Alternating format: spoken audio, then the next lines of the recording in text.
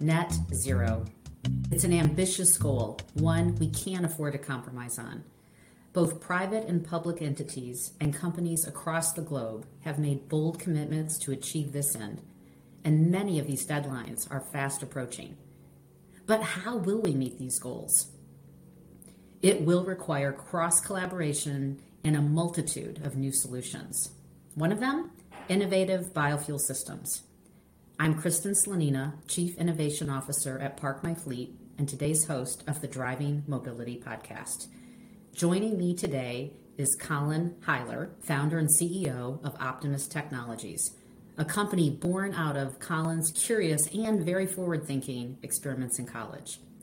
Today, Optimus manufactures the Vector system, an advanced fuel system technology that enables diesel engines to operate on 100% biodiesel. This system does not require rebuilding, replacing, or significant modification to existing engines, thus allowing fleets to make that transition without disrupting the company's business operations. I'm eager to learn more about this and how the system is helping reduce emissions.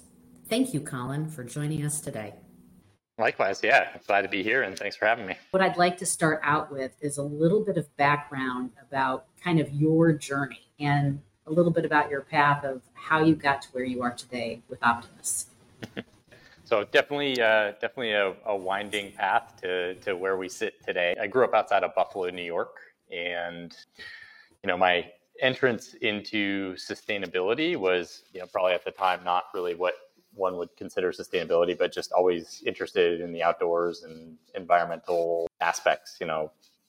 Just being outside and spending time and learning about kind of how to preserve that. I started studying at University of Buffalo, and I was initially going for political science with environmental law. That was kind of the so interesting. In political science, that's interesting. That was the initial pathway, and that actually didn't last very long. I was commuting each way an hour every day, and so that was what initially prompted me to look into kind of a method or a mechanism of transportation that had less of an environmental footprint. And that was really the first entrance that I had into the world of biofuels. At the time, had been mechanically interested, but had never worked on an engine or anything like that, and just did a lot of research, did a lot of hobby type of activity to learn about biofuels, and came across this concept that you could run diesel engine on vegetable oils. And the initial diesel engine way back in the 1800s was actually designed by Rudolf Diesel to operate on many things, but one of them being peanut oil, so that farmers could use this engine to increase their productivity on the farm, but then they could also be growing the fuel that they were using. Isn't it fascinating how much we learn about history, and we think that we're creating new things when we find out it's 100-plus-year-old technology? I think the electric vehicle world has a similar track, right? The early vehicles were EVs, and then that fell off with the commoditization of petroleum and the kind of massive growth of that industry. But yeah, it's coming full circle. To kind of wrap that up, I ended up dropping out of college, and did you? realized at the time that I had no idea what I wanted to be doing, but studying political science wasn't it, and so I ended up starting my first company based off of some of the work that I was doing at the time. That company was called Fossil Free Fuel, and we were doing grease collection. So we were actually going out to restaurants and collecting and processing the recycled cooking oil into biofuels. And I love that. That's so innovative. Very interesting business. Definitely learned a lot. What ended up happening was, doing this personally for my own vehicle, and then other vehicles, focused mostly on consumers. So, individual vehicles, old Mercedes, Volkswagens, things like that. And in 2009, 2010, we started seeing some interest from commercial entities, trucking companies and construction companies that were setting some sustainability objectives. And they wanted to see if we could do something similar for large, heavy-duty diesel engines. And we weren't totally sure, but we thought we could. And so ended up actually transitioning out of that previous company and starting Optimus. And at the time, I went back to school. I'd relocated to Pittsburgh, so I went to school for mechanical engineering. And so actually, my degree is in mechanical engineering, and I did that kind of in the early days of founding Optimus in 2010.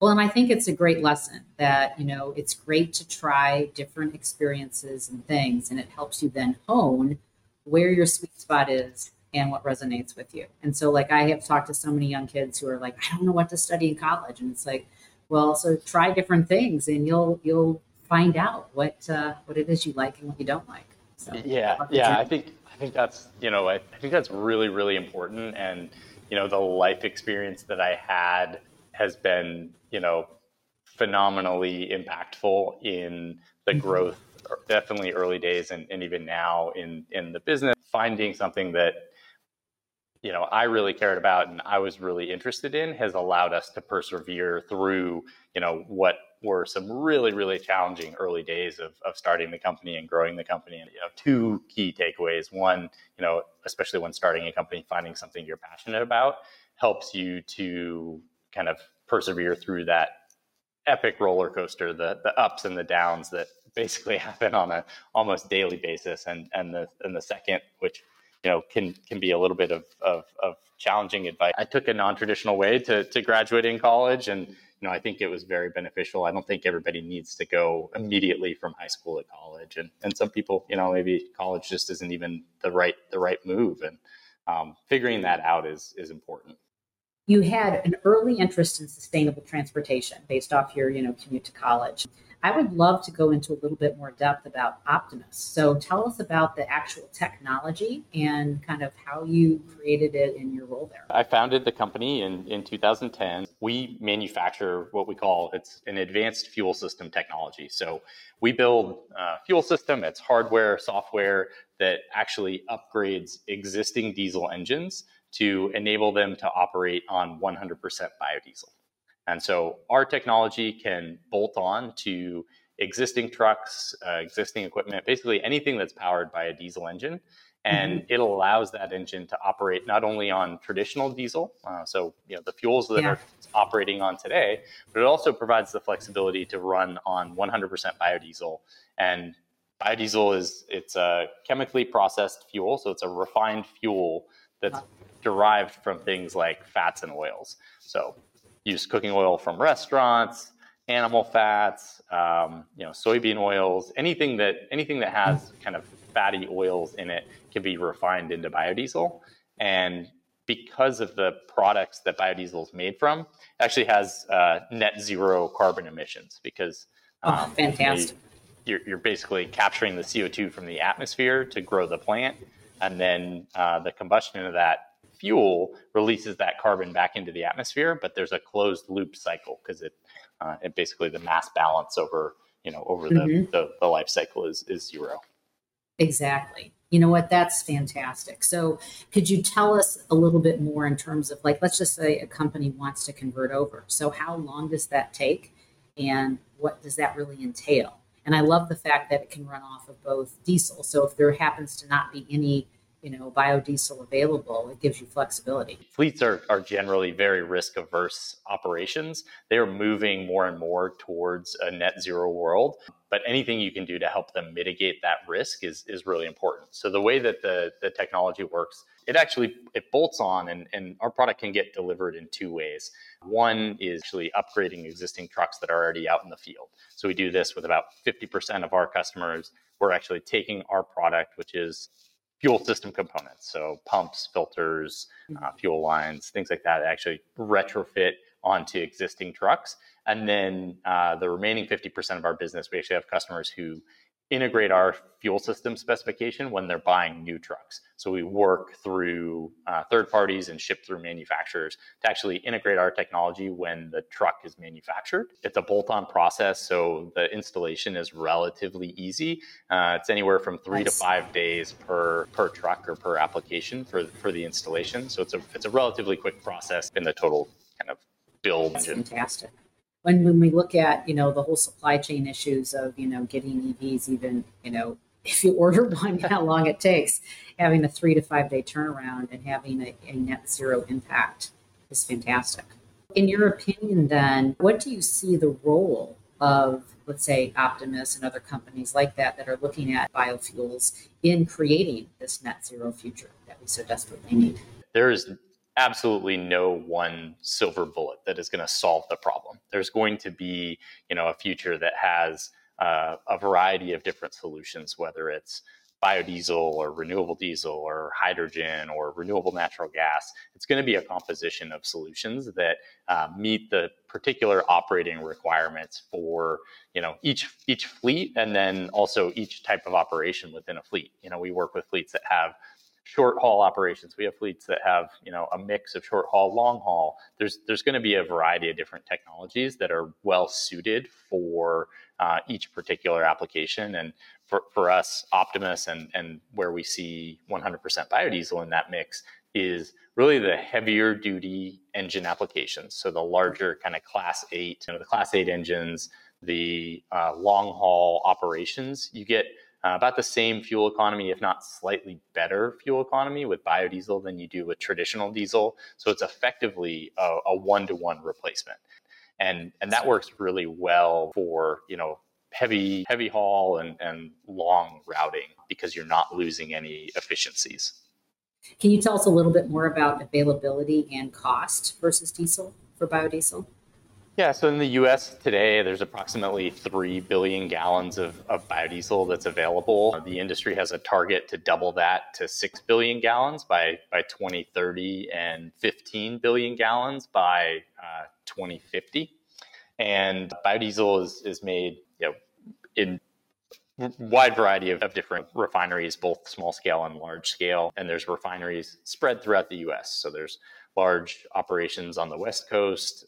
The Midwest has a lot of biodiesel production, and then scattered down into the Gulf Coast, Texas, and whatnot. So from a production standpoint, it's a pretty diversified industry. And then also from a distribution standpoint, usually biodiesel is available. It's distributed through the existing diesel infrastructure. So any petroleum terminal and rack locations where fleets are picking up traditional diesel today, there's generally biodiesel available, which makes it really easy to integrate into operations. What's happening today with biodiesel is it actually gets blended into traditional diesel in a low-level blend.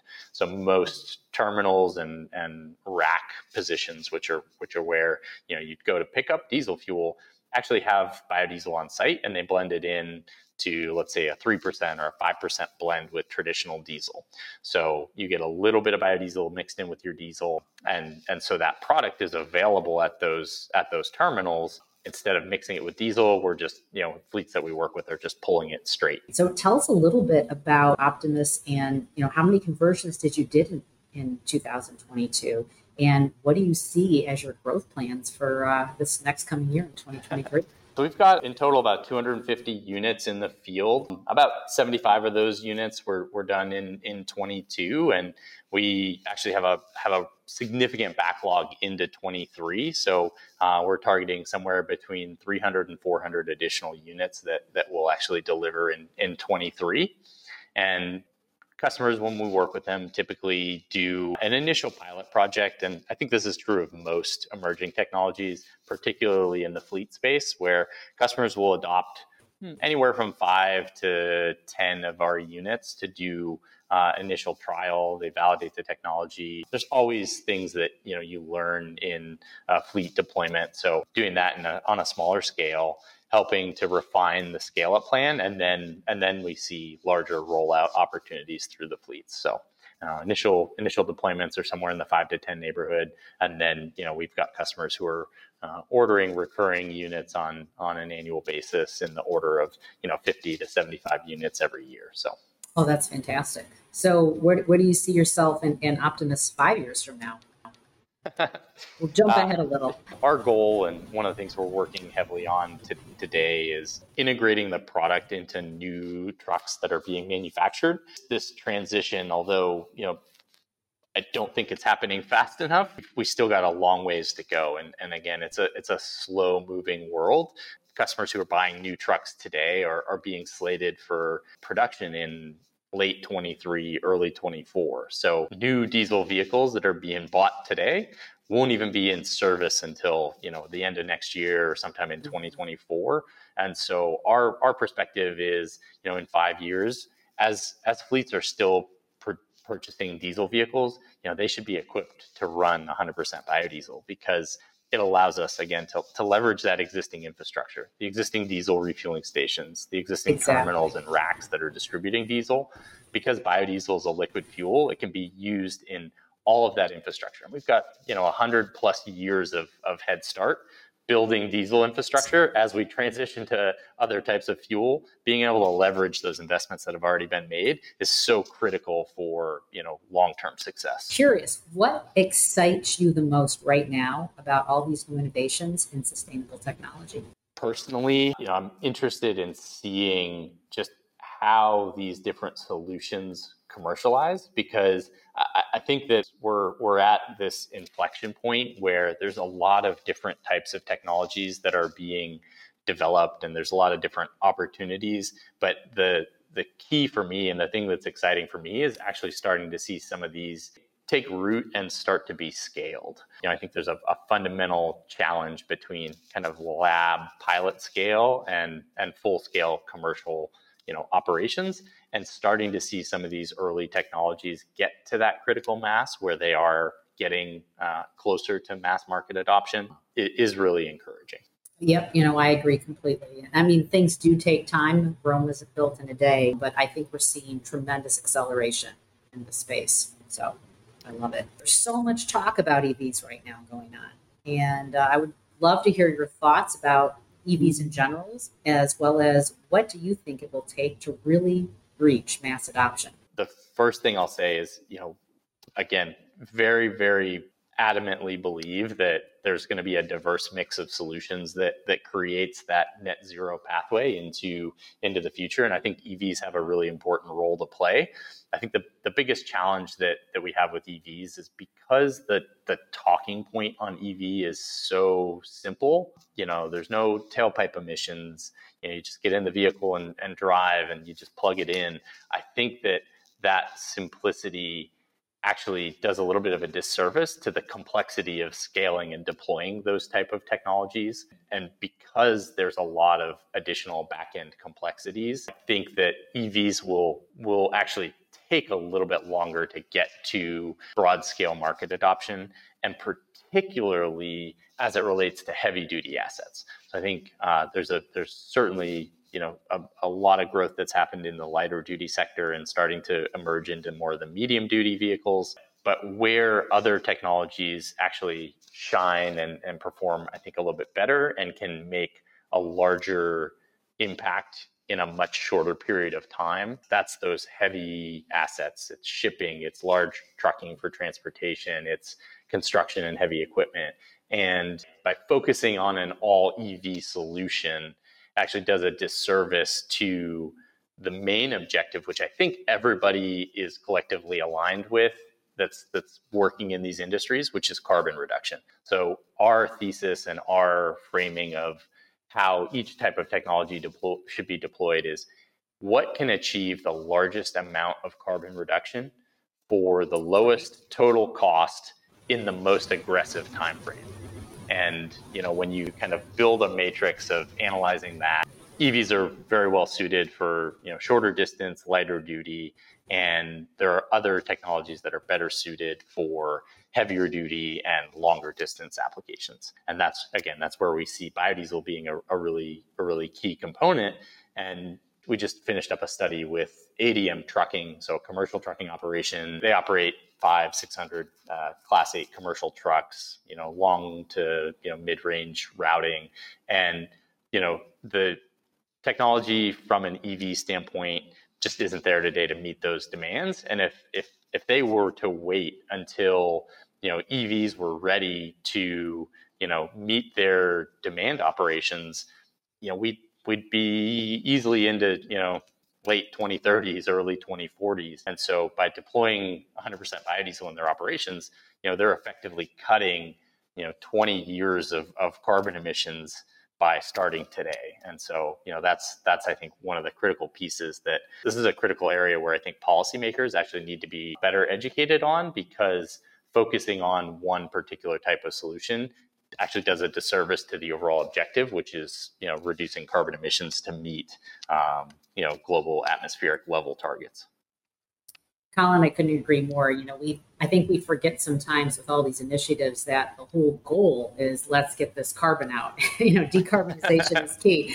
And I love what you said about needing a variety of technologies, because you're right, there's different circumstances and conditions. And, so at Park My Fleet, that's really kind of our mission too, is how do we help fleets convert over faster to these sustainable sources, whether it is, biodiesel or, renewable natural gas, green hydrogen, green electricity. So kind of like the tagline I like to say is, and you've kind of alluded to this too, it's getting the greenest energy at the lowest cost and optimizing that ecosystem and making it easy as possible for these big fleets to convert over to more sustainable choices and have a mix of those choices. That's absolutely, absolutely the case. And, it's hard sometimes to take a step back and look at more broadly the perspective there. But, those trucks, that equipment, it's on the road because it has a task and a purpose that needs to be accomplished for a commercial or, public safety reason. These fleets can't just stop everything.